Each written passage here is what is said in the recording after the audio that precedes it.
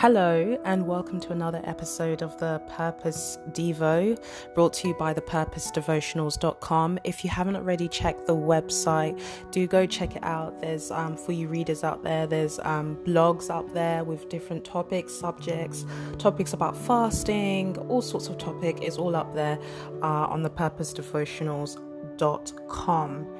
Now, this week I was asking the Holy Spirit, what do I talk about? What do I mention? And I think this is probably it may be a sensitive subject to some people. I know it is for myself.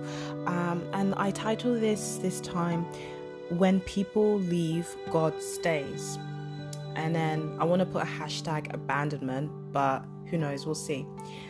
So the reason why I picked this specific topic is because naturally, we are created to be relational beings. So God created us to relate to each other, to build relationships, to have relationships with each other, be it friendships, be it familial, any type of level, even an acquaintance. There's a level of a relationship there. It may not be close where you divulge your deepest secrets, but there is a type of relationship. So we are created to relate to each other. Now, I think that when we are young and we grow up, I know that for myself, I always craved probably the love and the attention and the support from my parents first and foremost. Those are the people that you tend to attach to first, and then it will be your siblings and the people you just see most frequently. So it will be your family. Now, that is probably in the quote-unquote normal world, but I know that not all of us have grown up in such a situation, right? So some of us have grown up in a one-parent household, some of us in a two-parent household, but it was toxic, where we witnessed a lot of things between our parents that kind of tainted our young hearts at a young age. Some of us could have been abandoned by both parents, grown up in a foster home. So you feel like you weren't wanted, or you were abandoned, or maybe you feel like you did grow up in a quote unquote normal home, but no one actually understood you. Like you felt alone, even though you were surrounded around people. And that is actually possible. Like loneliness, just kind of like a sidebar, loneliness, it's not having someone in your life. That does not cure loneliness. You can be with someone and still feel lonely, right? It's that relational type of level. And for me personally, I believe that God is the only one that can cure that loneliness, that deep feeling of I am by myself, no one understands, and who's there with me, etc., etc. And I wanted to bring you to the example of the woman caught in adultery. Now, lots of people talk about this topic. They're like, oh, these people brought her out there for her to be condemned, and they brought her to Jesus to see what he would say, because she was caught in adultery. So she was caught in sin. So for these people that caught her, they were like, well, she's been caught in sin, so he can't avoid acknowledging the fact that she was caught sinning, and therefore she deserves the full punishment according to their law.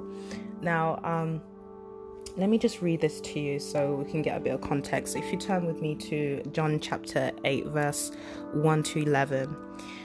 Okay. So, then they all went home, but Jesus went to the Mount of Olives. At dawn, he appeared again in the temple courts, where all the people gathered around him, and he sat down to teach them. The teachers of the law and the Pharisees brought in a woman caught in adultery. They made her stand before the group and said to Jesus, "Teacher, this woman was caught in the act of adultery. In the law of Moses commanded us to stone such a woman. Now, what do you say?" They were using this question as a trap in order to have a basis for accusing him. But Jesus bent down and started to write on the ground with his finger.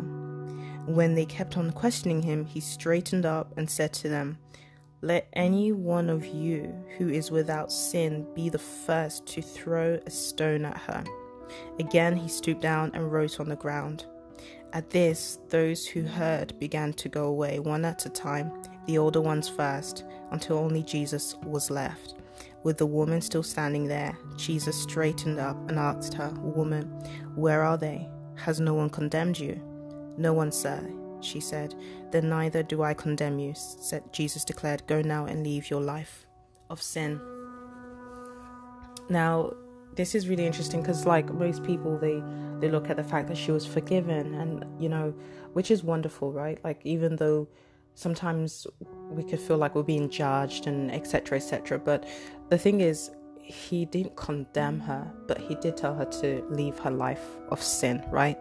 So it's a thing of when we come to the Lord, we're not coming to him in a way where we're like, well, he's gonna have to accept me the way I am. We're coming to him saying, you know what, Lord, I'm not good enough, so Lord, you help me change my heart. That is essentially what we're doing. Now, the reason why I brought this was because people living in sin, you may not be aware of it, but there's an issue somewhere in the heart that kind of that was exposed to you, that draws you to that lifestyle. So the fact that they were there to accuse her in front of everybody was not only embarrassing, but it was in front of everyone, and everyone knew what she was, which meant that wherever she went, I doubt that she got any type of respect from anyone, women or men, right?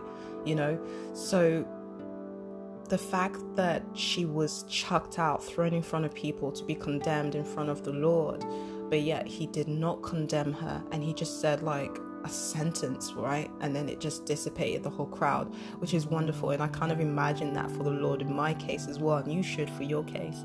And I wanted to root this back because everyone dropped their stone and they left, and it was just her and the Lord left, right?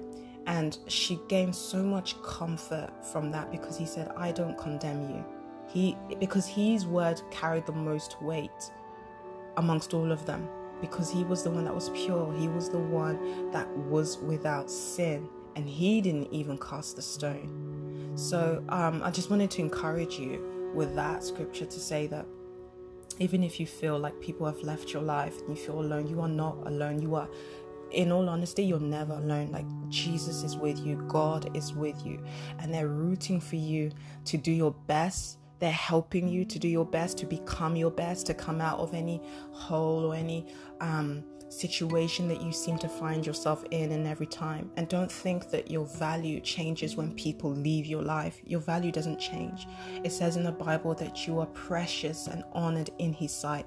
So he is the living word. It says heaven and earth will pass away, but his word will not pass away, which means everything you see around you, that will pass at some point. Your situation will pass. There's seasons, but the word, what he's called you to be, who he's identified you to be, that will never change. So it's just re-identifying yourself in Christ, and not as the way people treat you, the way people disrespect you, whether you've been abandoned at an early age or whether you've been abandoned later on in life by a spouse, by friends. It could be any situation. It's not a good feeling. But I really urge you at those moments to really go to Christ, because when they leave, I'm telling you, he is more than the world against you. He'll make you feel this joy that no other human being can make you feel, right? So, and I can testify to that myself, really, really. And another thing I wanted to bring up is Elijah. So most people, they look at, preachers or prophets and say, oh yeah, you're fine because God favors you. You don't have troubles. Wrong. Okay, so Elijah just in 1 Kings chapter 19 verse 1 to 9, I encourage you to actually go and read that. I really love that part because it showed how human Elijah was. So basically, he was trying to bring the people back to the Lord and acknowledge that the Lord is God. So he did this awesome miracle. He called fire down from heaven. Everyone witnessed it. Even the Baals, right? Even the people that worshipped the idols, they actually saw it. They were like, you know what? Yeah, God, the Lord is God. There is no doubt to that. But yet Jezebel, the wife of the king, threatened him, because she knew that he had that influence. And from that threat, it says Elijah was afraid and he ran. All right, this is a prophet that called fire down from heaven, but he still, on the next turn, had fear and he ran. Now, the point that I want to really point out to you all is the fact that when he ran, God came to him. it says that, he ran, he went to like some woods or somewhere, and then he prayed that he would die, and then fell asleep. And he even, like, if you keep reading, he even says to the Lord, I'm the only one left, even though that was not the case. But he felt he was alone. He felt that he was the only prophet there fighting for the Lord, because he says, I've been vigorous for the Lord, but look what's happened. I'm getting threatened, and I'm fearful, and I'm running. He ran to a cave. But what I really appreciate is when he ran, the Lord came to him and even asked, what are you doing here? Which is so like wonderful when I read. But also before that, when he ran and he fell asleep, he was so exhausted because he ran quite a distance, right? And then it says the angel came, woke him up, and left bread, and it left food. The ravens fed him. It was just, the Lord just supplied him. And it wasn't his friends that did that. It wasn't his wife. It wasn't anyone else or the elders. It was the Lord himself. So that's another part I just wanted to bring to your attention, is that even if you do feel alone, God does show up in your life, right? But you have to turn to him. Stop seeing people as your be-all, end-all. Stop seeing the fact that if you have more friends that you'll be happy, or seen as if you're relevant, or if people call you, you're relevant. That's not. People change. That is honestly not the case. People change, and one day you could be the most relevant thing, and the next day it could all change. But with the Lord, it never changes, because you remain honored and precious in his sight forever, because his word doesn't change. So I wanted to encourage you all with this. I'm trying to keep this video a bit short, so I think I will stop there.